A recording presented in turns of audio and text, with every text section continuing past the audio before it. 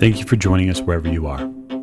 This podcast episode is brought to you by the Old Ways Actual Play team.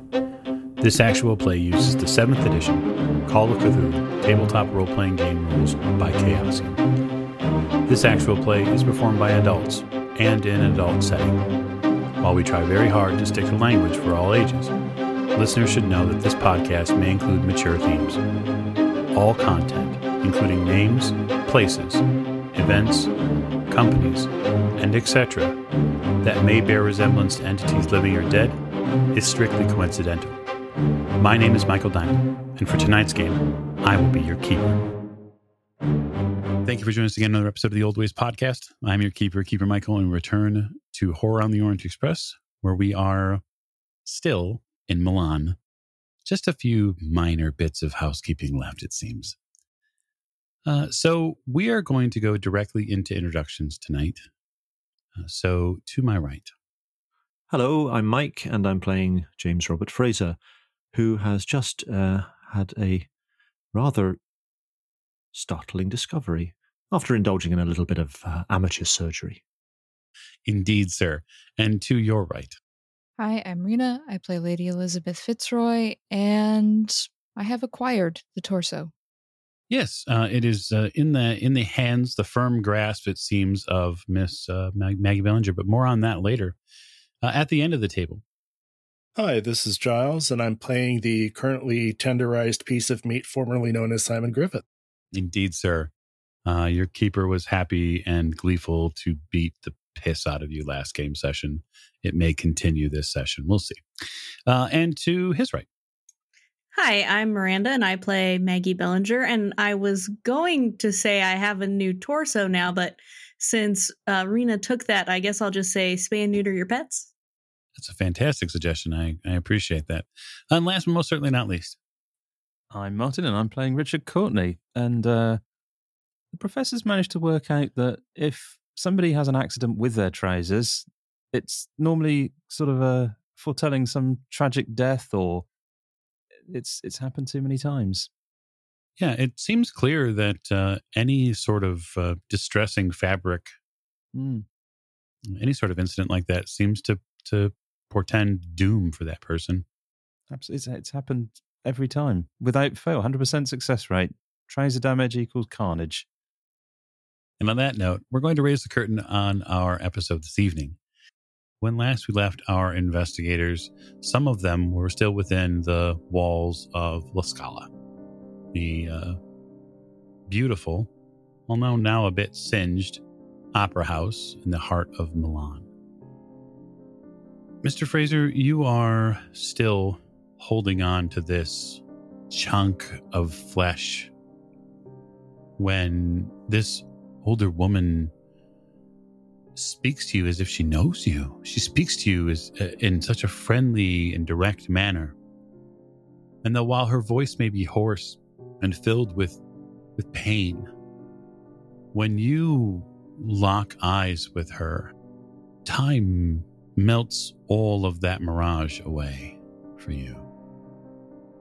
You become enraptured once again with the somewhat muted presence of a woman who once graced many stages.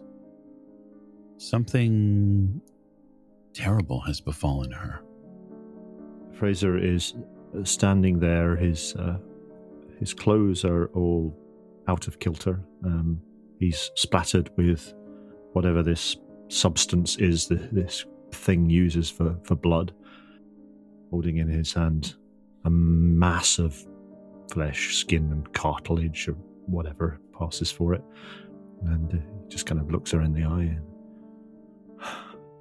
Miss Cavallaro, is it really you? I have your voice. Holds this out towards her in his hand. I tried. I failed you. I failed you.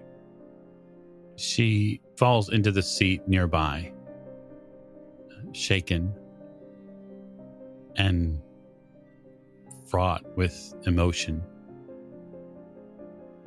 You see all of those tears that she's shed They've painted the front of her dark dress this evening. And she says to you in a series of broken words, Is there no way to fix it?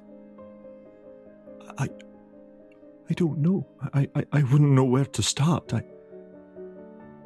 But I know somebody who might. Simon, you're hearing this, even in your wounded and exhaustive state. You are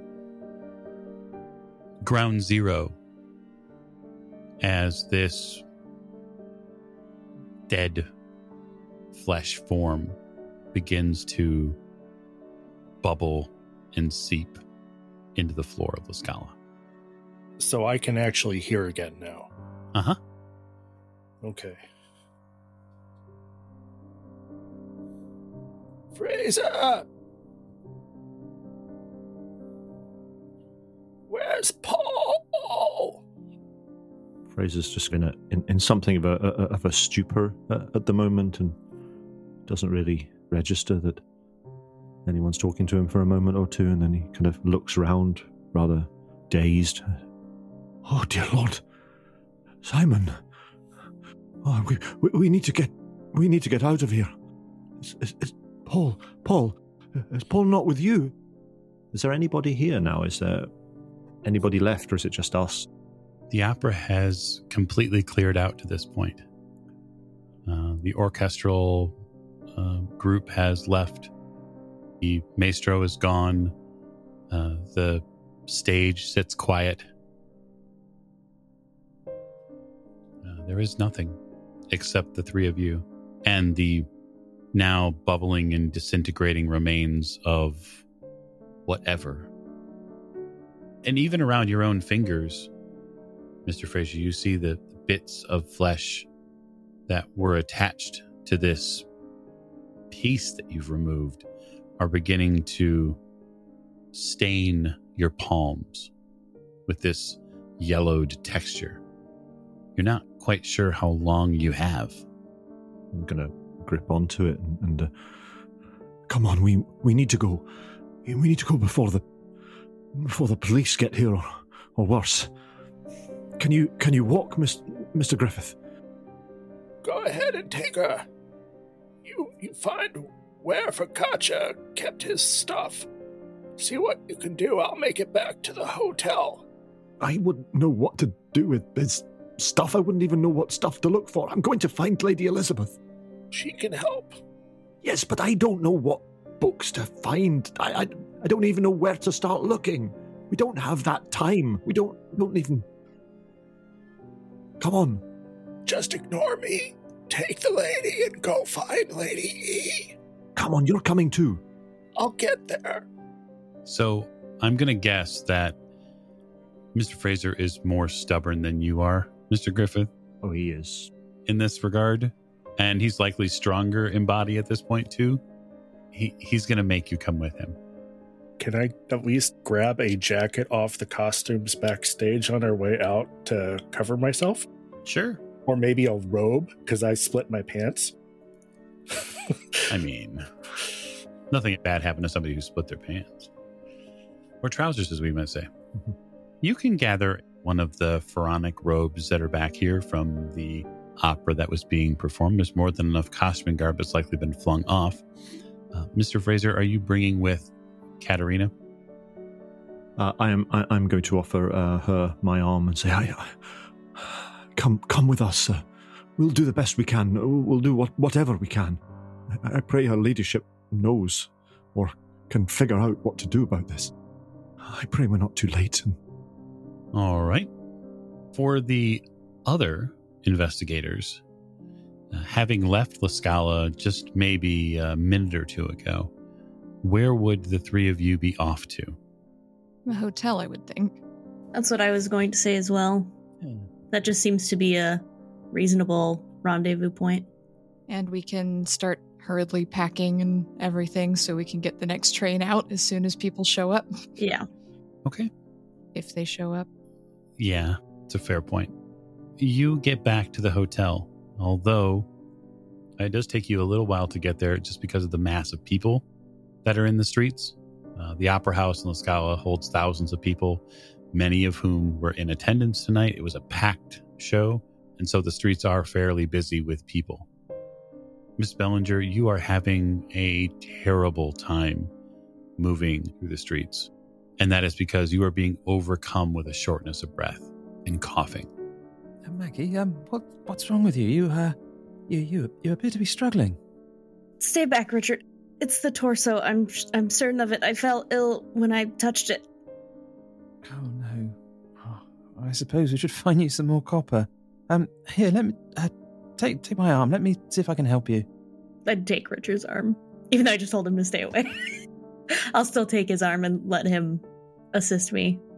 At this point, you're probably starting to get covered in a bit of blood from Richard's head, which is probably leaking down his arm. And yeah. So, you two make a fitting pair as you trundle on down the street towards the hotel. Given that you're helping each other in some ways move down the street, you've placed Lady Elizabeth in the lead. So you clear the streets and you get to the hotel, which is now packed with people who are trying to get to their rooms or get to anything except the opera at this point. You head to your rooms fairly swiftly. Maggie, you know upon entering the hotel you are going to need to use the lift here. You don't believe the stairs are an option for you. And you've slowed in pace probably to a fourth of what you would normally move at. You're really laboring to breathe. Richard, we need to get to... I'm not going to make it up the stairs. Perhaps someone else should carry the item, Miss Bellinger. You don't look well. I'm not certain that it wouldn't inflict you in the same way. I think it's best if it's just one of us. I think she has a point, Maggie. Here, look, perhaps I should take it. Is Richard going to try to take it from me? Because I probably wouldn't be strong enough to fend him off at this point. I don't think he'd dare, unless you offered it. No, Maggie wouldn't. Well, look, let me, You're already injured, Richard. Let's just get upstairs and I'll put it down. Yes, let me help you into, do we see a lift? Mm-hmm. There is a lift in this hotel. Where's this? Ah, there's a lift over there. You guys get into the lift and get up to the rooms. Lady Elizabeth, you begin furiously packing. Oh, yes. Maggie, you get the torso piece down onto a nearby table. And as soon as your hands come off of it, you feel air fill your lungs. And you get hit by this racking cough. But with your hands not directly attached to it, you start to breathe a little easier. Your head swims a little bit to the left and the right with the oxygen change. Your breathing still a little labored. Richard, when you get back to your room, I suppose what I want to know is, what are you doing with Mr. Fraser's rifle bag, which you've taken with you? I would imagine that Richard is going to check that his briefcase is here. Mm-hmm. Pat himself down, make sure he's got his sextant in his pocket, and he's probably paid no attention to that bag, but I'm sure at some point he will remember that he's got it with him, and it might occur to him that there could be a rifle in there, at which point he's probably going to start worrying about the fact that he's got a rifle in his room, stop packing, and see if he can find Mr. Fraser. All right. To that end, Mr. Fraser, where are the three of you going? You're heading back to the hotel directly? Well, that rather depends on what we look like. If we are looking like we're covered in blood and some sort of gloop and looking suspicious and not terribly presentable, then I think it might be safer to go somewhere else and contact the hotel to let them know where we are. The first thing that comes into Mr. Fraser's head is to go back to Miss Cavallara's apartment. Mm-hmm. Of course, he is aware that there is a possibility there might be this chap's men or black shirts watching the place, so I'm going to have to kind of scope it out. I suppose my first question is really, what do we look like? Do we look presentable enough to go to the hotel without raising a lot of eyebrows or not? Not in your estimation, no. We'll head back carefully and cautiously to Miss Cavallero's apartment. All right, very good. It doesn't take you terribly long to get there. She's actually not far from La Scala. And when you arrive, she reaches out for the door handle and simply opens the door. She does not knock. And that confirms your belief. She looks not like herself, though. She looks older. Is that right? Yeah. Yes, she looks like she's past her 60s. I mean, this was a vibrant young woman who is at the top of her field when you'd met her. And she looks like she's lived a life at this point. Yeah, try not to think about that too much. Isabel meets you on the landing in the foyer immediately, and she calls out, what has happened? We don't know, Miss Isabel. Just can you put the kettle on, please? We'll sit down. We'll have a cup of something, and we'll try to decide what to do. May I use your telephone? Of course, absolutely. I'm going to call the hotel and ask to be put through to Lady Elizabeth's room. After a couple of minutes, the lines get connected, and there's a ringing of the telephone in your room, Lady Elizabeth. I'll answer it. Hello. Hello, Lady Elizabeth. It's James Robert Fraser here on the telephone. Mr. Fraser, where are you? And Mr. Griffith? Yes, I have Mr. Griffith, and we are at Miss Cavallero's apartment. We have Miss Cavallaro. Oh, wonderful. You found her then. Yes, but she's not quite herself. Something has happened to her. I think you need to see her. We're not really in a fit state to come to the hotel. Something has happened to her. You're the only person that I know to turn to who might be able to do something about it, or might have some idea of what can be done. Well, I'll see what I can do. But in my opinion, Mr. Fraser, it might be wise for us to take all of our belongings from the hotel, come to Miss Cavallero's apartment, and proceed from there to the train when we're finished. I don't think it's wise going back and forth, especially with the standoff with our friends, the fascists. No. Yes, I don't think there'll be any other gentleman's apparel here. And as I say, I'm not really in a fit state, and Mr. Griffith is quite badly injured as well. Is Paul with you? We have not seen Paul. We thought he was with you. No, I haven't seen him all evening. Well, that's disturbing. Perhaps he has... Where could he be? Perhaps he just got lost in the chaos. Yes, perhaps, yes. I hope he was not accosted by the black shirts. Well, perhaps he'll turn up before we come to Miss Cavallero's apartment. We'll see what we can do. I'm not sure that we have much time. I'm hoping that you can return her voice to her. I'm not a miracle worker, Mr. Fraser, but I'll do what I can, if I can find something. Thank you, Your Ladyship. Thank you. I'm eternally grateful for anything you can do. Rest up, Mr. Fraser. We'll be there as quickly as possible. As you put the receiver back down, Lady Elizabeth, there's a sharp knock on your door. I'm going to pick up my cane, and I'm going to cautiously open the door. You see a rather disheveled and somewhat wounded Paul outside your door. He's leaned up against the frame. Oh, dear Lord. Paul, come sit down. You shouldn't be standing there. Good God, man, what happened to you? The theater, the opera goers at La Scala happened to me. Yes, apparently, the professor and Mr. Fraser had some issues with that as well, if I'm hearing correctly. We went out through the back and missed all of that, thankfully. Oh, well, joy. I got caught up in the crowd and then was taken off my feet. And then these 2 or 3 gentlemen who was bound and determined to get out just walked right over me. They weren't wearing black shirts, were they? Well, it's a black tie affair, if you'll pardon the expression. Yes, so they would have been wearing white shirts if they were a black tie affair. So were they wearing black shirts? He puts a bandage on his head and begins self-medicating in a way. I must tell you, the recent memory is not as clear as it used to be. Yes, my apologies. Is there anything I can do to assist you? Oh no! I'll clean up. How are you? How are the the rest of your party? Well, the professor's a bit beaten up. He also got a bit trampled, I believe. Miss Bellinger is not feeling too well. Mr. Fraser and Mr. Griffith are at Miss Cavallero's apartment, and apparently they're quite in a state and will need some medical assistance. So I think I'm doing quite well, but the rest of us are probably not in that boat. All right. Well, I shall check on who else is here then. He stands back up. Professor and Miss Bellinger are here, and Paul, we're thinking that perhaps after this evening's events we may need to get out of Milan rather quickly.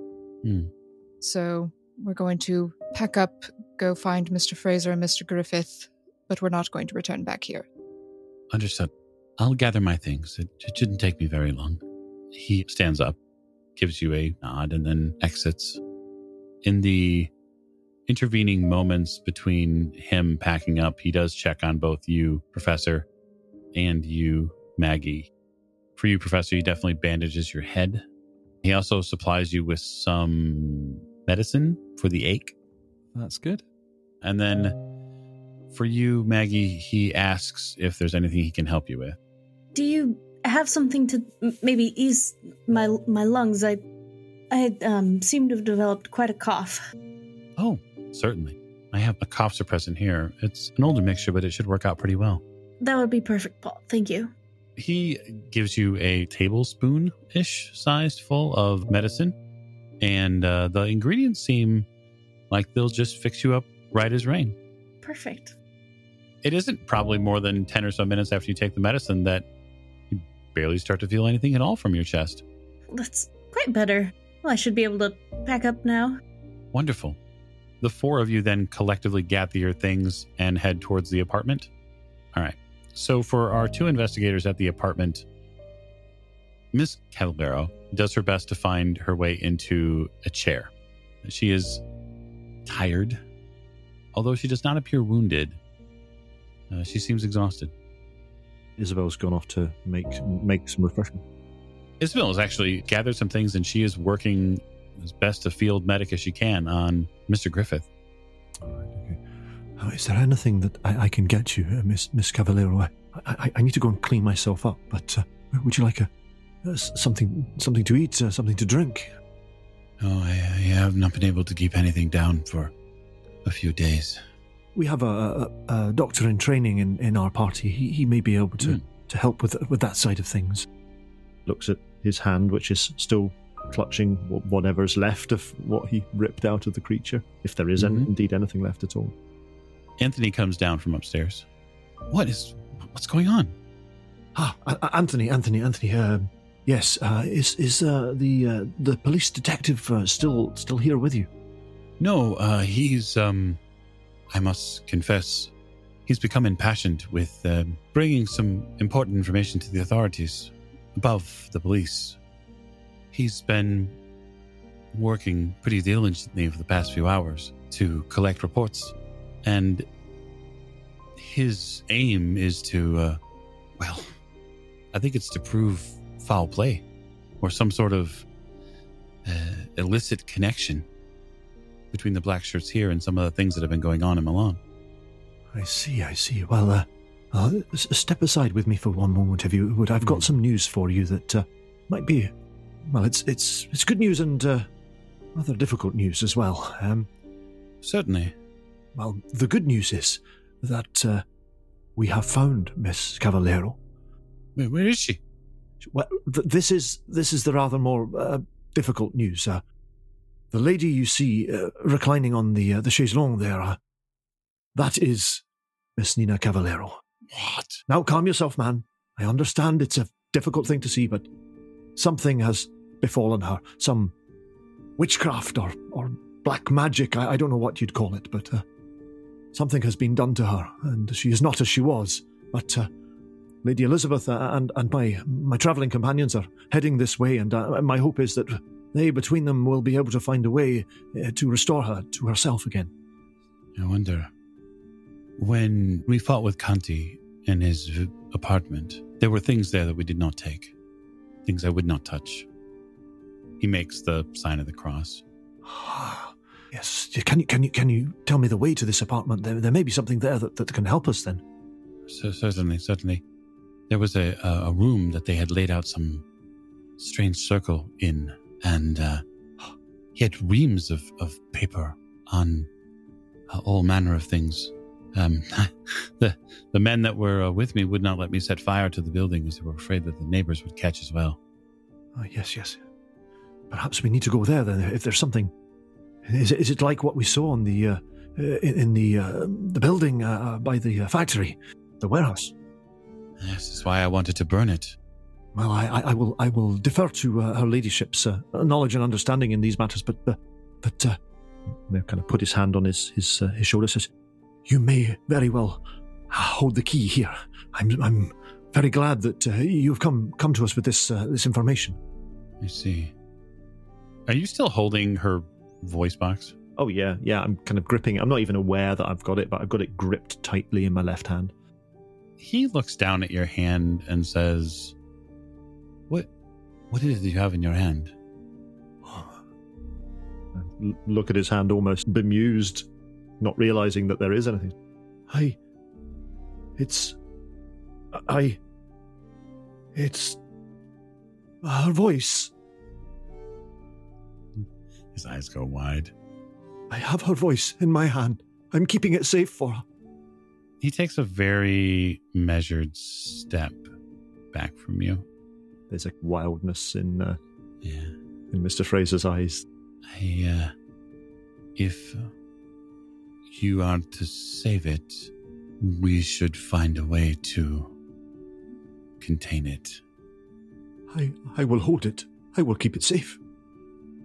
Mr. Griffith, you can heal 2 hit points. The fast-working hands of Miss Cavallaro's personal assistant or her head of house maid, Isabel, works wonders on you. It's nice to be able to get some of your hearing back, and it's also nice to not have blood in your eyes. That's super helpful. But you are bandaged basically all over your head. Your upper torso is bandaged pretty heavily from all the skin breaks, but you still live. Lady Elizabeth, Miss Bellinger, the professor, and Paul show up to Miss Cavallero's apartment, but probably 10 or so minutes after that, give or take. The hotel and the apartment are honestly not that far away, basically about 4 blocks. A still bandaged Anthony lets you in. Lady Elizabeth gestures towards the house. We'll head in. A little nervous now after seeing Paul. Mr. Fraser didn't sound too well, so could be a bit of a bloodbath in there. Could be. The apartment here is filled with people now, as it's not used to having this many people in it. Mr. Fraser will have gone to the bathroom to make himself as presentable as possible, clean his face, with one hand holding onto this thing all the time. Whatever's there, even if there's nothing there, even if the hand is actually empty, he still thinks he's holding something. The hand isn't empty. There's definitely something in it. And then he'll come out again and greet the other. Your ladyship, well, you'd better come see. See what? Well, it's better I show you. It's easier. I must apologise for my my state, your ladyship. I have not had time to change, I'm afraid. Mr. Fraser, that is hardly what we are going to be worrying about at the moment. Calm yourself. No, of course not. This way, please, your ladyship. Miss Bellinger, Professor. Oh, Paul, yes, Paul, if you'd be so kind, yes. Prepare yourself for a shock. Oh my. Lead you across to where Miss Cavallaro is sitting. Lady Elizabeth, Miss Caterina Cavallaro. Both of my eyebrows go up. Yeah, I mean, it's not sanity-inducing, but it's pretty close. It's hard to believe, I'll put it that way. But, especially for someone like Lady Elizabeth, who's somewhat familiar with the fantastical elements of it therein, it's not impossible. Dear me. Miss Cavallaro, are you... Well, I shouldn't say all right, but can you speak? I can. I'm going to sit down next to her. So, Mr. Fraser has asked me to see if there's anything I can do about your voice, but could you perhaps tell me what happened? The professor chimes in at this point. I've seen this in the house we were in when I was with Maggie. Using the device, I was able to work out and see back in the past, and there was a ritual, and somehow a voice box was transplanted from Miss Cavallaro over there into an Italian. I don't remember his name. But that's how it was done. I don't know the method, but it was. I can probably recall parts of it. We have Anthony here has told us that in this fellow Conti's apartment, he has something on the floor. He has some paperwork or something that. I wonder if it might be of some assistance. Just as a point of, I don't know what the word is. A point. Did we go and see this? Was this Comte's house that we went to, or was that someone else's house? I'm losing track of the names. It's very important as far as the names go to remember that Conti is one person and Comte is another. So that's an important foible we don't want to make that they are not the same person. So Conti is the gentleman, as far as most of you are aware, who had a lung transplant done to him in a warehouse. And Anthony and the police officer, Cabello, and some others went to his house, and there was a shootout that was in the paper this morning. And it seems from what Mr. Fraser is recounting is that there were potentially some sort of items, or there was paperwork that Anthony wouldn't touch that was in the house. With the recounting of what had happened, or what has been told to Mr. Fraser, you do wonder a little bit, Lady Elizabeth, what papers they're talking about. What is it that they're talking about? Mr. Fraser, papers? What papers? Well, I don't know, but he seemed to intimate that there was something about them that he found distasteful, and I wonder if they might be in some way connected with whatever all this is that has caused this, that has, and he holds up his hand, that has taken this from the woman sitting on the chaise longue there and placed it into that creature's throat. Okay, so Lady Elizabeth, it seems that your personal assistant has a piece of flesh in his hand. He has some object balled up in his fist. Mr. Fraser, what is that? It is Miss Katerina's voice, your ladyship. I hold it safe for her. Roll sand. Yeah. In fact, all of you who don't know that's the case, roll sand. I'm going to omit Simon from this because he literally watched it happen. 15 under 51. 32 under 51. Oh no, 88. Yeah, just going pass in the a bin. roll today. So I'm going to take a point of sanity from you in this regard, Professor. You have seen a lot of things that are wild and weird. This is, quite frankly, just a little gross. You realize what his ends are hoping to be, but oh man, like it makes you a little. It definitely gives you the upset stomach. Like your stomach kind of turns a little bit at the thought of this juicy piece of flesh sitting in his hand. The rest of you are just grossed out about it, and I don't think Simon's in a state to care at this point. Richard says, I am sure there's a more sophisticated way of doing that.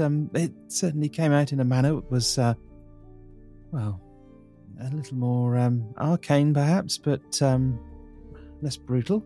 I've cleaned it off as best I can. Mr. Fraser, you should perhaps put it in a container or something. I'm afraid you might crush it if you continue holding it in that manner. And then, even if I can put it back, it won't help. Paul kind of pipes up a little bit and says, do we have perhaps maybe a glass of water, cold water? Mr. Fraser holds it close to his chest.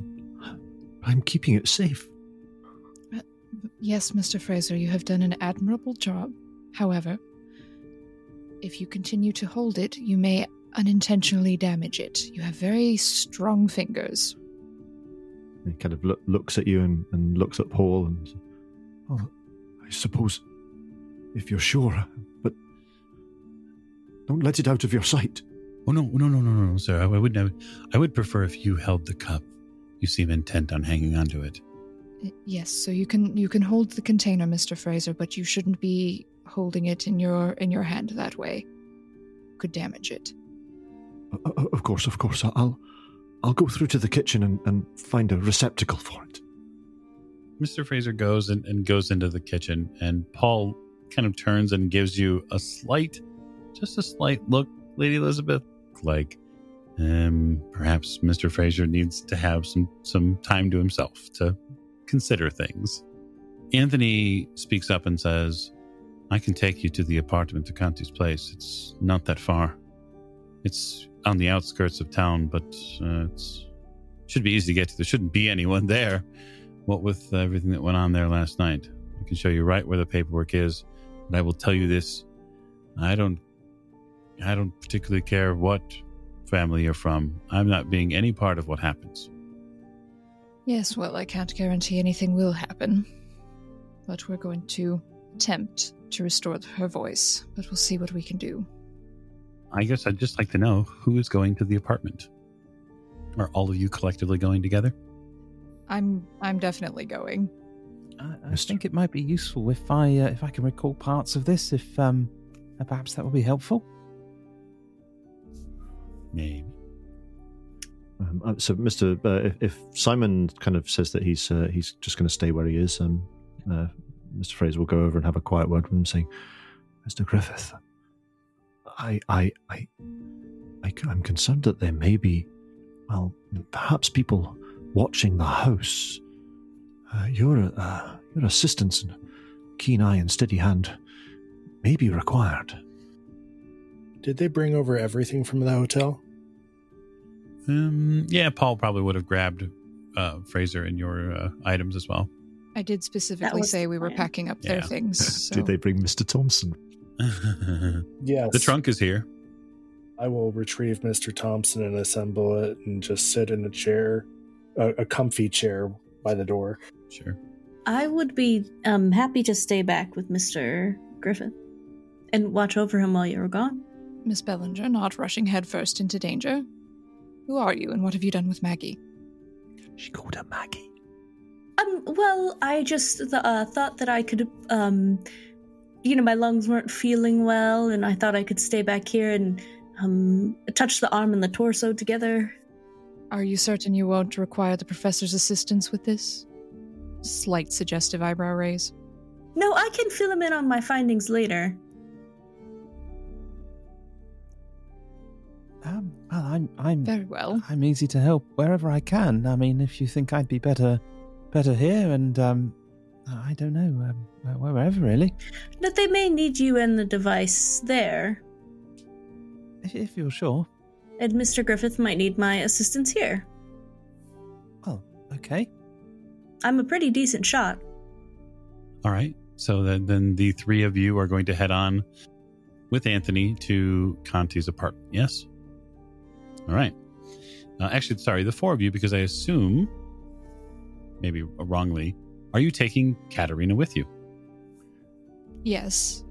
I think we probably need to if she's willing to come. So you pack up into a car and you head down the street out into the outskirts, slightly into a bit of a raised position on a hill where you find an apartment. It is seen better days on the outside. It's pretty clear that there was a shootout here. There are some windows that are broken. There's quite an awful lot of bullets near the door. You can see holes Lady Elizabeth, like in the outer door and near the frame of the door. It's all pretty fresh. But Anthony leads you up the steps, and he helps Katerina inside. The house is furnished; it's empty of people, but that doesn't keep Anthony from leading with his pistol at the ready, as if he's expecting trouble. I think I'll probably have my pistol as well. Inside the apartment, Anthony shows you to a back room. It's probably no more than 8 by 8. There's a table that's been set up in the far corner that has an assorted amount of papers on it. There are a few small jars nearby. There's a quill and an ink. And the floor itself has been totally cleared down to the wood. And there are chalk marks along the floor in a very circular fashion. There's a beautiful design that has been etched into it, and there's a depression in the pieces of wood on the inside. It's as if something sank into the floor here. Does it look like the circle that we found in the other place, the warehouse? Similar, yes. I think that the difference being is that the outlines here are a striking and definitive state. It is not as modeled as, or perhaps muddied is a better word given the flooring in the warehouse. It's much more clean and well done here. It's like someone took their time. Maggie with her camera. I was just about to say that. So I'm going to have a look around for these papers or they're right. texts that were mentioned. There's sheafs of paper over on the far table there. I will take a look at them. Do keep an eye out. Mr. Fraser, I'm going to have a look at these. What language are they in? They are written in French. Okay. So which I do speak. You do. So there are about 8 to 10 pieces of paper here, give or take, double-sided, and they are written in French, and they tell of a method of concoction of this tonic to create a frictionless surface to allow the repositioning and the mutation of human flesh.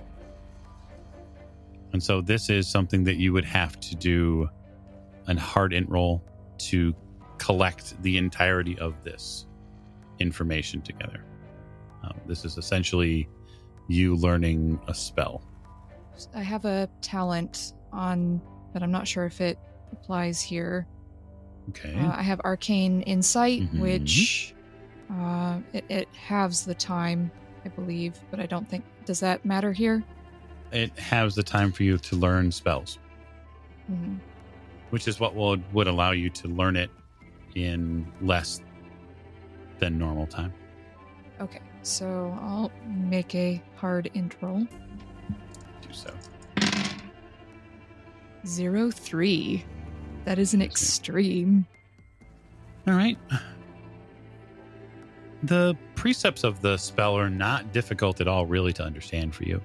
It's really just more that your mind hadn't ever gone down this road before.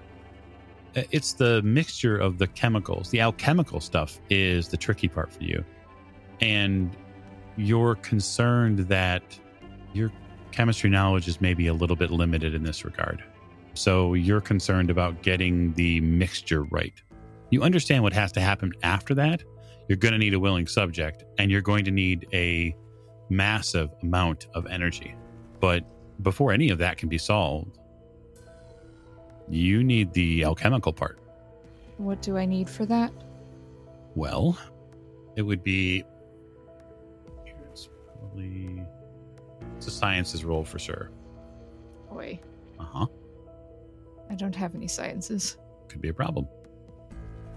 Professor, Yes, how can I help? what does this mean? It's a chemical.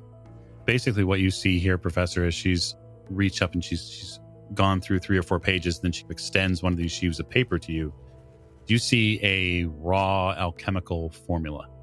It's written in a language really only someone who loves science could understand. He's not much of a chemist, but he does have a pretty good score in physics, and those two things are quite closely related. Why don't you give me a hard edu, because you have a common enough sciences for it. Yeah. Right. We're going to use the amethyst dice now. We're fed up with the green ones. Oh, hang on, I've just dropped one on the floor.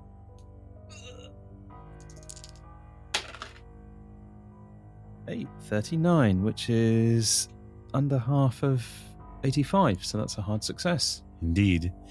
Maybe Richard wasn't the smartest bulb in the bunch, so to speak, at uni, but he certainly did his homework. And this isn't impossible to suss out. You just need the proper componentries. You kind of give a half look around the table, and you see that there are 4 or 5 systems of bottles here and glasses. Well, everything's here. You just need to prepare it. Ah, well, yes, look, it makes perfect sense. I mean, they must have been following this before, and here the components are. Yes, we have what we need right here. After I've read through all of this and the professor says that he has the components that we need for this, do I feel like I understand it enough? Like that this is what he would have used in the vision then? Yeah, with the extreme roll, you have a grasp on the spell. Okay. Your biggest concern is getting Miss Cavallaro in the circle again. Because you're certain that from everything Richard has talked about, it was likely a very traumatic experience. Mm-hmm. Is she in the room or is she... No, she's outside. She's not outside the house, but she's in the apartment in a different room. I assume that she's being overlooked by Fraser and likely Anthony to make sure that she's doing all right. I will go to her then. And if she's sitting down, I'll sit down next to her and take her hand and say very gently, Miss Cavallaro, I think I have a way to potentially return your voice. If it is what you want, I can attempt this. I can't guarantee it will work because it is not my magic, but I can attempt it. If you are willing. If you are not willing, then I will not pressure you, but I will need you to come back into that room, and that is why I am asking if this is what you wish, and if you are willing to attempt it. Her eyes look at the hallway that leads to the room with a stockpile of grave concern. Just the worry, the trepidation is something that you could chew on. I put my other hand on top of hers, so I'm sort of cradling her hand. I know it must have been unbelievably traumatic. I can't even imagine what it must have been like. And if it's too much, if you would prefer not to, I won't even attempt it. But I think it can work, and I think we can give you back your voice. And I will be there with you, and Mr. Fraser can be in the room. And we will do everything we possibly can to give this back. I know how important your voice is to you, and it is truly a beautiful voice. And if we can give it back to you in the world, I would love to try. But only if you are willing. Milan has suffered these many years. We are under the yoke of a madman. I came back to Milan to sing for my people, to give them hope, to make them feel that no matter how many shirts went black, that Milan still had life. Our people, Milano, she says in very clear Italian, deserves to live. I am that voice. I must be that voice again. She stands up with way more strength in her legs than you've seen before. I'll do my best. Anthony grabs her arm very delicately and says, Do not engage in their magics. Please. Please. You cannot damn your soul with these magics. It will not fix anything. Only God can fix what has happened here. It was not God who did this, sir. We are merely attempting to right what the devil did. And that is all we mere mortals can do on this earth.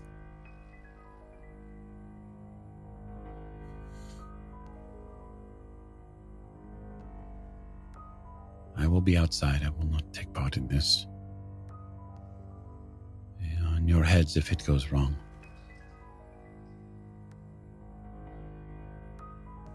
I will do my best. He walks outside. And I will offer her my arm. I have changed out of my evening dress into something far more appropriate by now, since we were getting ready to travel anyway. Certainly. So I will offer her my arm and gently lead her back into that room. She goes willingly. She kind of loops her other arm into yours, Fraser. And the three of you walk together to a room that has been, for her, a focus of much horror. Back at the apartment, Maggie, while you're fussing over these two pieces, looking at them, trying to connect the doll with how they work and interact, Simon is dozing a bit as best as one could with the Thompson nearby. Even though he is quite a staunch and healthy man in normal regards, it has been a complete energy wipeout for him. And so while he is awake and playing, well-armed guard, you are getting an opportunity to kind of be with both of the pieces that you have. What are you trying to accomplish with them? I really just want to see if I can figure out if there's any interplay between them, like if I'm touching both of them or if they're touching each other, if they go together. You do get the first visual look at how they would connect. Mm-hmm. It seems like there are almost these strange clasps that run on the outside of the torso, that where the arm and shoulder pieces would connect into. Mm-hmm. And so there is almost this mechanical feel to that. Although there are no visual moving parts per se, they do look like they ride and click into one another. Ooh, yeah, I would probably try to put them together. Okay. So just like on a dinner table or just on the floor or? On a table if it's there. Okay. I don't want to bend over my back.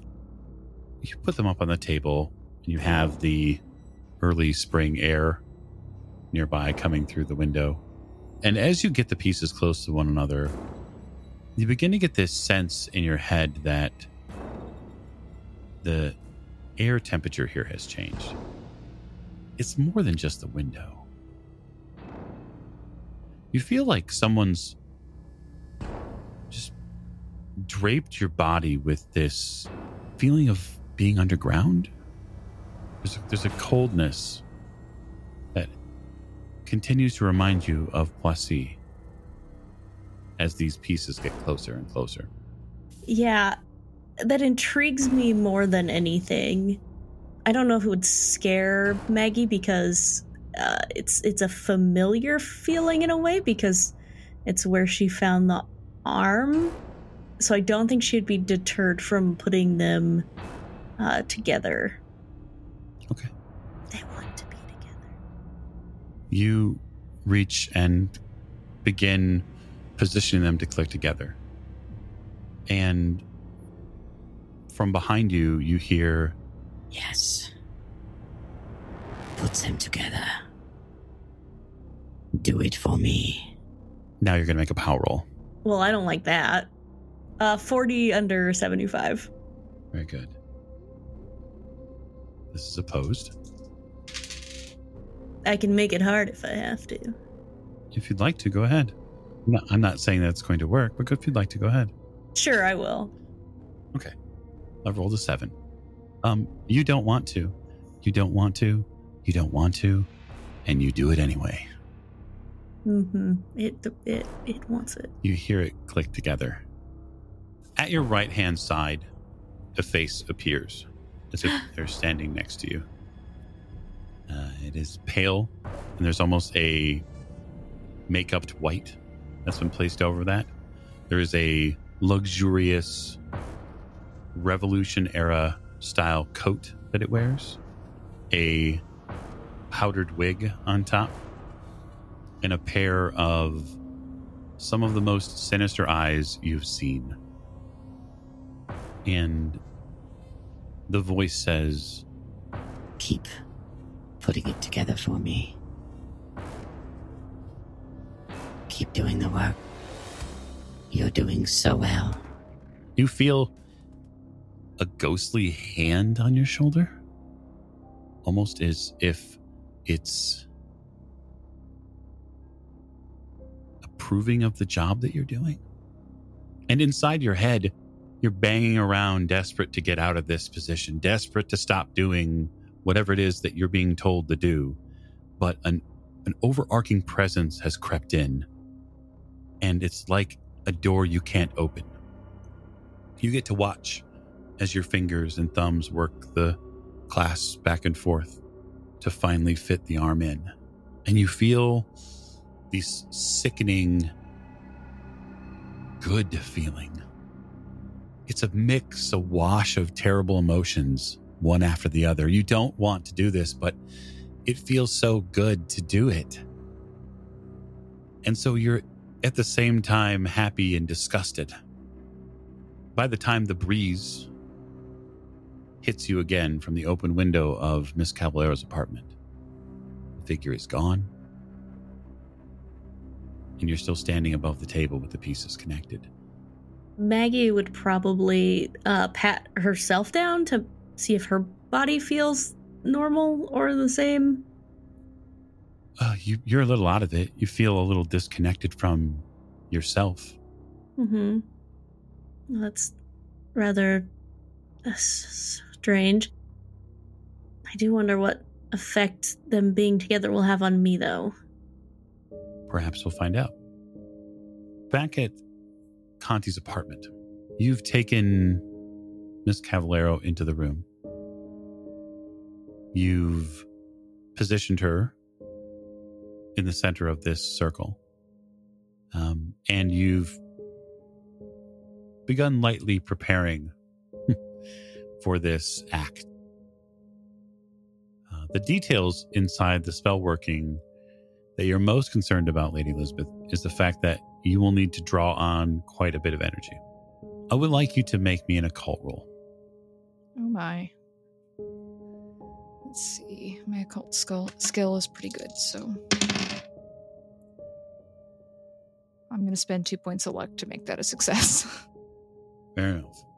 You are fairly certain that from what you heard at the warehouse, there were multiple people in the room when Arturo did this spell originally, at least to do the lungs portion. You're probably going to need everybody here with you to be a willing participant. for whatever that might mean. Oh, I will turn and look at the professor and Mr. Fraser. And, well, gentlemen, I'm going to need,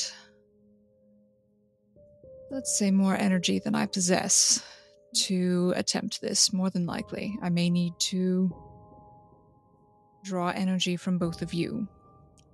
Will you both what agree need? to this? Of course. What do you need? What do you need me to do? Stand over there, and I'll push him over to one side of the circle. Professor? I'm not entirely sure. Professor, you will say yes, and you will do as you're told right now. I didn't think you believed in all this kind of thing. You were most against this. Professor, this is hardly the time to have this sort of discussion. No. Do you need me to go and get Anthony back? Do we, Professor?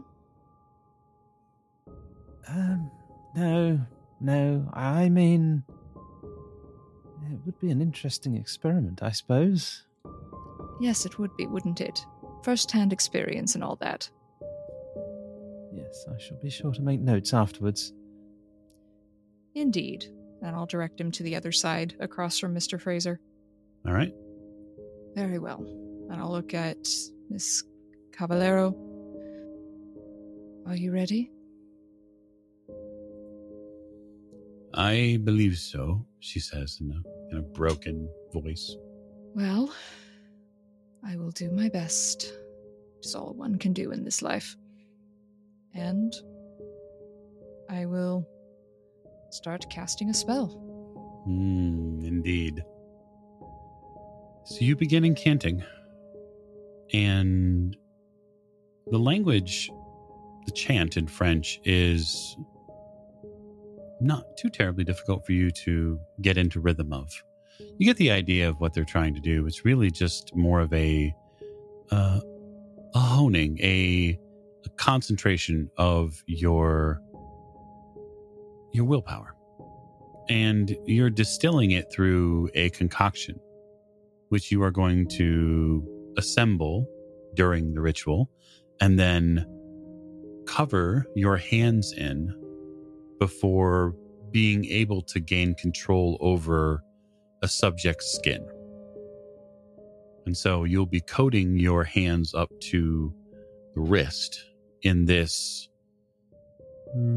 muddy brown and red colored, almost clay colored fluid. After which, all you should have to do is simply take what Mr. Fraser has removed from the opera house and reconnect it with Miss Cavallaro's body. And so you raise your voice pretty high, trying to channel all your will and intent into this most important task. I will need a power roll from you. Okay. And then after you roll power, I have another question. Oh dear. That is a 57 under 70. Okay. So there is going to be a requirement, a sacrifice of mystical energies. How much are you prepared to sacrifice in that regard? And how much are you going to ask from your other willing participants? Oh. Lady E would never admit to this verbally, but this is the only thing she's ever seen Fraser care about so deeply. And she really does have a soft spot for Fraser. And so she's going to pour everything she has into it. Very well. And how many magic points is that? Whatever else is left, I'll take from them. But I have 14 magic points. I will take all of your magic points. Mm-hmm. You are still at a deficit for this spell. Okay. So how many are you taking from them? Or are you going to elect to deal yourself hit point damage to make up the difference? Mr. Fraser is looking at you with this kind of almost pleading in his eye, and you probably know that he will give whatever he needs to for this to work. As I'm casting this spell, I'm just thinking about everything Fraser's done for my family over the past few years, and just he's not in great shape, and he's been through a lot, and so I will. This once, I will take the damage. Oh, okay. Very well. So the way systematically it works is you take a hit point worth of damage and can turn it into a magic point. Systematically how it functions. So I'm going to play an empowered hand of fate against you as you cast this spell. And so your deficit is 10. And so I will deal you 10 points of hit point damage. As they are in the circle and willing participants, your associated investigators will get dealt 5 hit points of damage. As their lifeblood is expelled out into this cloud that exists in the circle now. Magic and blood together. And you, knowing the spell and knowing how long you have after the components are activated, you step towards Miss Cavallaro. And I assume Mr. Fraser still has the voice box in his hand. Absolutely, yeah, in whatever container I've managed to find to put it in. Perhaps an old tea caddy. And so you reach out a hand to Mr. Fraser.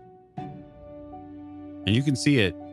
You can see the coating of this material on her fingertips and palms as it drips onto the floor. And you see the intent in her eyes. It is time for this most diabolical surgery. Mr. Fraser? Trembling, I will open up the container, take whatever is in there out, and hold out my hand, palm upwards with it on it.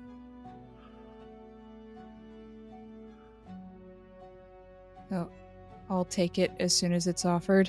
Am I bleeding as well because of the hit points? Oh yeah. And the actual damage is applied as you take the voice box from him. And so when you take it from his hands, you see blood come up through his palm and surge out into the air. Quickly. Doing my best, Mr. Fraser. You can feel it now, Lady Elizabeth. There's a rush, a pounding of blood in the air. The room now temperature is escalated. It must be 150 degrees in the room. It feels like it.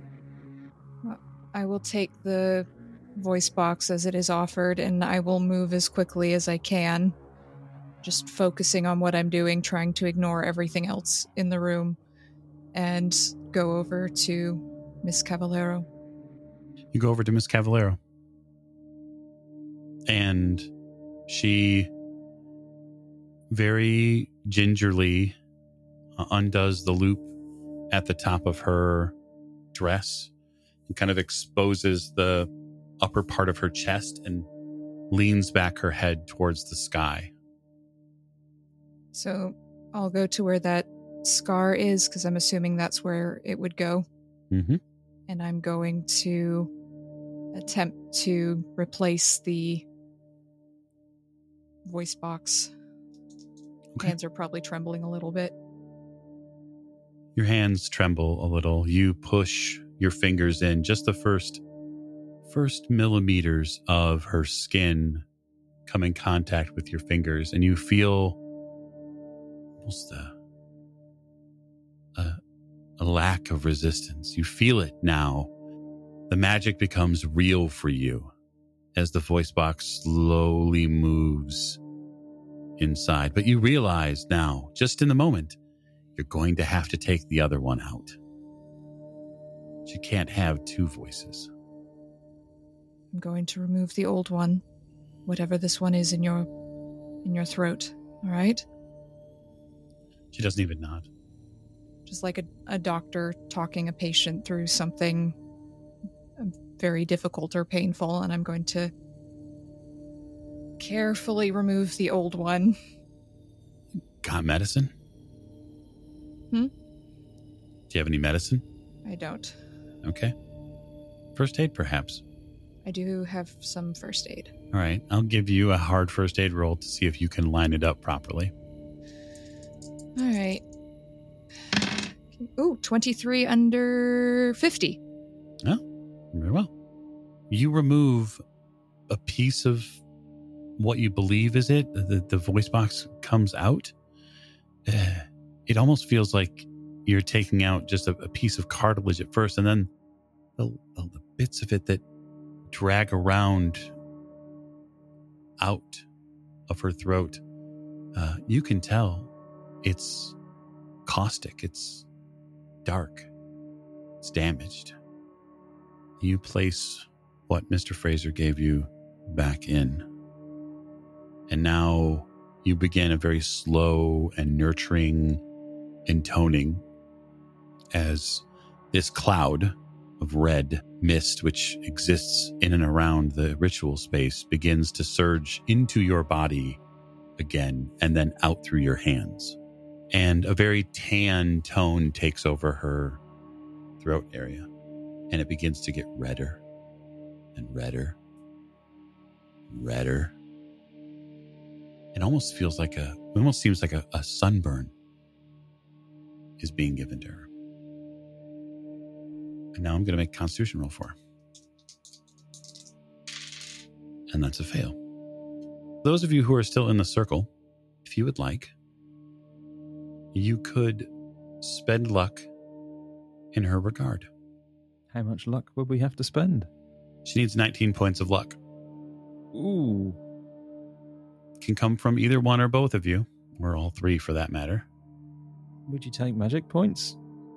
No, because this is a roll. I wouldn't take magic points. Gotta try. Fair enough. I can give 10. All right.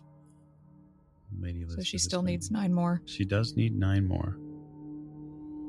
Oh, I mean, I'll give as much as I need then. And if that is the case, there is no point in going through everything we've gone through, only just to throw it away at the last hurdle. Very well. Then I will take 9 points of luck from you, Mr. Fraser. And Professor she will Courtney got away pass. with it. Yeah, he was going to chip in a little bit, and then Well, he didn't chip in quickly enough. he didn't. No, it's true. And that will And then he not was go gonna make, unremembered. Then he was going to make Fraser remember that. Yeah, right, yeah. Well, he doesn't need to now. No. She collapses onto the floor in what can only be described as a seizure of sorts. She is not alone in that regard. As Lady Elizabeth, you completely pass out. Utterly exhausted and now bereft of any leftover energy. If Miss Cavallaro is spasming or seizing, I think Mr. Fraser will run over to her and try and kind of place her in whatever was known as the recovery position at that time, which is probably flat on your back, and just try and kind of cradle her and hold her and stop her from hurting herself. Maybe put something between her teeth or something if she's likely to bite her tongue. She looks up at you, James, and in a clearer voice says, "Thank you." It is the only 2 words that pass through her lips before she passes back out. I'll just nod and just hold her head on my lap, just on my knees. The next few hours pass relatively calmly. For those of you in the ritual space, you're resting in the apartment as best you can. Everyone there, even Anthony in some regards, has lost something in the past few days. Cavallaro's apartment, Maggie, the voice never returns. The pieces stay connected, provided you don't desire to take them apart. And as much as you might want to play a guard dog, Mr. Griffith, your pain and your exhaustion level is a little too high.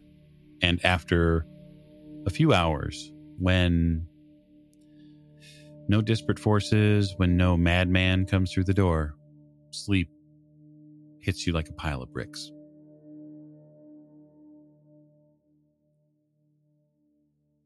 And so, that is where our Milan chapter ends.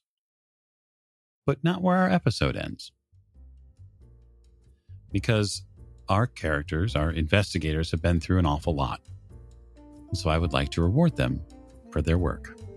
We are going to go directly into an investigator improvement, because I think that is a wonderful way to round out our chapter and see what rewards become of them. So for those of you who took part in the ritual space action, I have a specific reward to give you, which I will give you here at the end of it. And so if we can, just in order of our appearances, if we can go through our skill rolls that we've ticked and see what we get. And then after that, I'll pass out some luck. And at the end of it, I'll pass out some sanity, which is what everybody probably wants. So, Mr. Fraser, if you would, please. I have a few things to roll. Starting with charm. I think I have a note somewhere of where I managed to tick these off. You're such a charming individual. I mean, it could be anywhere. This was when we first met Isabel, and I was attempting to assure her of our intentions, and I succeeded in charming her. So I have charm of 38, which I failed. Oh, very good. So you may take 4 more points of charm, sir. Thank you very much. The next thing is handgun skill, which I used to deadly effect in La Scala. Yes, you quite effective in La Scala. Handgun skill is 34. And I rolled a 33. Oh, wow. Well, better luck next time. There we are. My next skill is my rifle. And I think we know where I used that. Also in La Scala. Also in La Scala, indeed, yes. My rifle skill is 72. I rolled a 20. Didn't expect to do that. The next skill to roll is Intimidate. I was very grateful to receive a Hand of Fate in order to succeed in this. And this is, again, at La Scala, while I was backstage facing off against 3 black shirts. My Intimidate is 30. And I just rolled a 38. There you go. So you may take 6 more points of Intimidate. Lovely, thank you. Psychology is my next one to try and improve. It's been used a lot in this chapter. Yeah. So when we met Angelo Carabello, the detective, I was attempting to suss out whether he was on the side of the fascists or not, and that's where I succeeded in that role for the first time. My psychology is 40. That's an 87. Well, your psychology is now 9 points higher. Lovely. 2 more to go. First being spot hidden. Let's just see where was that. Not sure where that was, but I've used it a few times. I'd certainly used it in La Scala, I think, when I was. Or did I use it in La Scala? All right. Anyway, it's 78. So, and I rolled a 99. Ooh. Would you believe it? So you can have 2 more points of spot hit. That's a flat 80 now. Lovely. Very good. Thank you very much. And finally, I succeeded in a stealth roll when I was creeping around La Scala. My stealth is... Sense the theme here. Yes, indeed. Stealth is 69. Nice. 08. Yeah, not getting any raises there, but that's all right. And that is me for skills. For skills, but we have something else to give out as well. We wouldn't want to necessarily not give out a little bit of a luck refresh. I think is in order. Alrighty. Well, I will see if I can fail my luck roll. My luck is currently 14.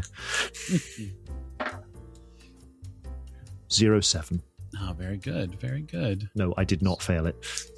Oh, that's not very good. It's very bad. You still get a D10 plus 5, though. I still get something at least. Yeah, it's you still hope, get something. That's 11 points of luck you get. Okay, that's not too bad. Still not enough to keep me alive if I need it, but never mind. No. We'll get to the sanity reward at the end. So, shifting to Mr. Fraser's right, that would be Lady Elizabeth. Yep. So, first up is dodge, which I think I used on the train, if I remember correctly, coming into Milan. I mean, to get around the Duke. Yeah. Oh, yeah, I remember that. Pretty sure that's when I used it. Duke. So, I have 27 dodge, and I rolled a 36. Oh, so good. I failed that. This is the only part of the game where it's good to fail. Take 4 more points. Okay, woo. 31 dodge now. Okay, fighting brawl, which I definitely used on the train several times. On the Duke. And once on one of the henchmen, I think. Hit him with my cane. And that is a 50. Yeah. Over 25, so definitely failed that. Oh, so you can take 10 more points of brawl. Sweet. I'm getting very good with this cane. First aid of 50, which I just used in this episode. Yep. 62. All right, so 2 more points of that. Okay. History, which I think I used in the library in Milan when Miss Bellinger and I went books. there. The two of you were stealing books from the library, creative ways. I have 55 in history, and I rolled a 93. Yay! Well, that 55 is now a 65. That's the second 10 I've rolled for you. I'm not complaining. Okay, library use of 80, which I used in the library, surprisingly. And that's a 08, so I didn't. Nope. I passed that one, so no more points there. I have a listen of 55. I'm not sure where I used that. Probably used it several times in Milan. But I can't think of a specific. Okay. 84. All right. That is 5 more points for that. To 60 in my listen. Sleight of hand is 45. That was to get the books out of the library. Yes. With the Thigh Master herself by my side. Right. Thigh Master Bellinger. 88. All right. That is 5 more points of that. Sweet. Up to 50. And then the last one is Spot Hidden, 59, which I think I used in the library, but I also used it in La Scala, I believe. Yeah, to notice the piece of the simulacrum. Yep. Okay, that is 64, and my Spot Hidden is 59. Okay, so that is 4 more points of that. Nice. So I'm up to 63. Decent improvement session for me. Good. I need to make a luck roll. Okay. My luck is 34. Because I spent a lot of it this episode. Yep. And I rolled a 79. So you failed your luck roll, and normally you would get 2d10 plus 5 in luck. The Empowered Hand of Fate is going to prevent that from happening. You're just going to get a single die d10 roll with no plus 5. This is the second one on me this episode. What the hell? No. It's actually the same hand that prevents you from getting it. It's not both hands. Okay. I was just One like, hand touch, not two hand touch. why do people hate me? So you're going to get 8 more points of luck. Speaking of that, at the end of the table, Mr. Griffith. All right. The first one is Fighting Brawl, which multiple times of successes versus the creature on the train, versus the thug on the train, versus the creature in Scala. Let's just say there was a lot. Rolling against 50. And that's a 0-2. Well, better luck next time, sir. Okay, second one was Intimidate in the warehouse. Oh, what a great scene. That is a 49 over 25, so that is a fail. All right, you can add 7 points to that.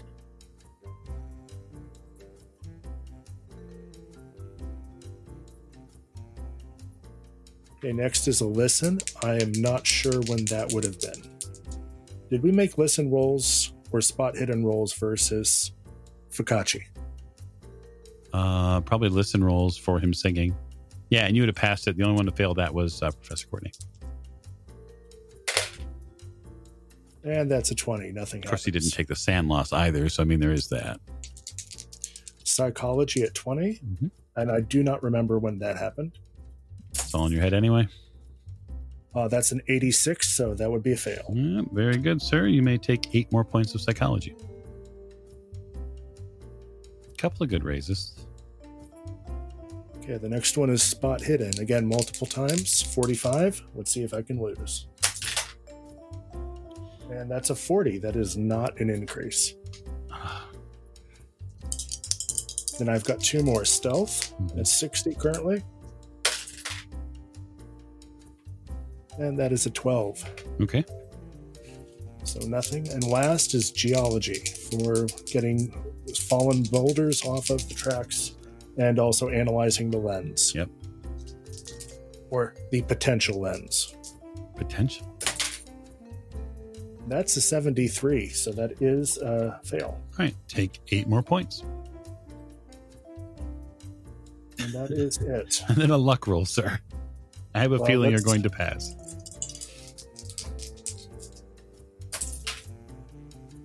That would be a 42 over 6. I think I failed that one. You did. I thought I was going to pass mine as well, fail mine as well, but no such luck.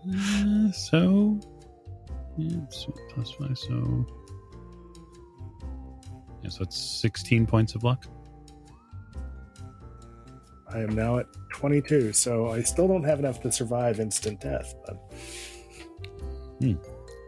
Well, to your right would be Miss Maggie Bellinger. Yes. So I've rolled a number of times since our last investigator improvement phase, but I have only passed spot hidden and listen rolls. So I've wrote a sticky note of the first time I passed them, which my spot hidden was the garlic smell in the streets. Oh, yes. And my listen was to overhear the Duke on the train.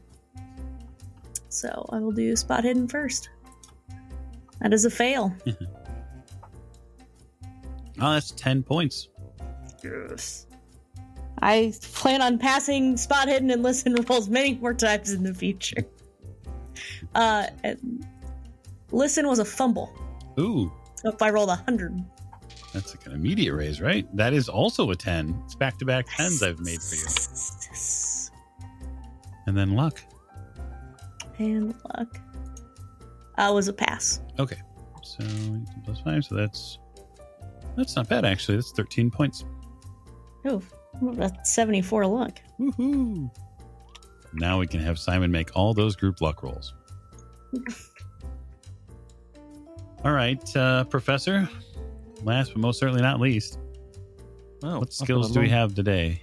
A long list here. Unfortunately, most of them are all the same, but never mind. I don't know if you remember, but last time I managed to fail every single... When I say fail, I mean make every single one of them. So here's hoping we get some worse or better luck this time. So I've got spot hidden, and the first one of those was spotting the Duke in the streets of Lausanne. All right. 68 over 60. So All right. the green dice are doing their funky thing still. That's 4 more points. Cool. The next one I have is Locksmith. And I don't know if this is... So I passed it on a standard roll, but then spent luck to make it hard. So I don't know if that qualifies. You passed the roll. Yeah. If you improve it after you pass it, it doesn't matter. You passed the roll. That's what matters. That's what ticks the box. Okay, cool. I wasn't sure on that one. So that's 45 over 20. All right. I will give you 4 more points of locksmith. Cool. So that's 4 locksmith. Yeah, that could be useful. You never know. Yeah. So in the library in Lausanne, Richard managed to find a mythos tome, which Lady E then read or did something with. He's not sure. Had someone read. It's in the past. Let's not talk about it. 42 under 75, so nothing on that one. Nothing there. And the next one, rather a strange one. Natural world to identify the origin of the deer. And we worked out that it came from England in Wellington's shop. That one was. 94. So that's a definite fail. All right. That is 4 more points there. A lot of 4s going on here. The Wellington brothers. That's been some time then. Yeah. Then there was another spot hidden, but we've done that one already. There's a persuade roll, and I can't read my notes. And then there was another persuade roll, which was against Lady Elizabeth. It was something to do with an arm, but I can't make out my notes. And then there was a persuade roll that he made to haggle down the price of getting the gem cut for the device. Yeah, he's made a few of those. And rolls 53. Over 50. That's funny for a... Let's say 4 again, aren't you? Math professor. You're pretty persuasive. No, actually, I'm going to say 8 this time. Wow. He's a deeply suspicious chap. When you're young and a nerd, sometimes all you've got is the power of your tongue. Nerds can't persuade people to do fuck all. Right, so the next one was a mathematics roll to work out how this boulder could have arrived on the track. Mm-hmm. What's your mathematics? 75. So clearly I'm going to make this one. 63. So yeah, I make that one. No surprises there. We're almost there. So psychology. I've written down Milan and dead arrival, but I have no idea what that means. Okay.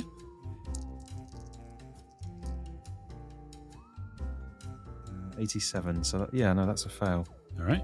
Over 50. Yeah. And that is another 4 points. Perfect. Spot hidden we did, and then there was another persuade and another spot hidden. So okay, you're good. Then we need to roll luck. Oh yes, luck. Okay. If you'd like. Oh yes, we will. So Richard has 34 luck and succeeds with an 18. Right. So that's D10 plus 5. So that's 11. You get 11 more points of luck. 11's not terrible. Back up to 45. Better than a sharp stick in the eye. Absolutely. Or a chair in the face. Oh, there'll be more of those. Okay. So for all of you who assisted with the reclaiming of the Simulacrum piece, which is technically all of you. You were all somewhat part of it. I will be giving you 5 points of sanity back. Congratulations. You returned Nina Cavallaro. Sorry, you returned Caterina Cavallaro as Nina, her sister. And so that is worth 3 points of sanity. Congratulations. Well done. Is that also for everyone? It is. Yep. Absolutely. So for Richard and Mr. Fraser and Lady Elizabeth for doing the ritual and sacrificing of themselves to put back what was put wrong, gain an additional D8 points of sanity. And so that is 4 points you will get from that.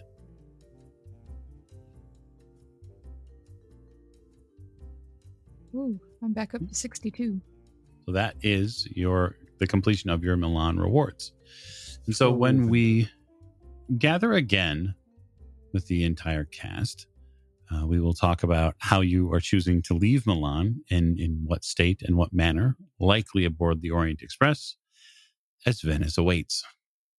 So thank you so much for joining us for our Milan series. Act 3 begins in short order. Good night.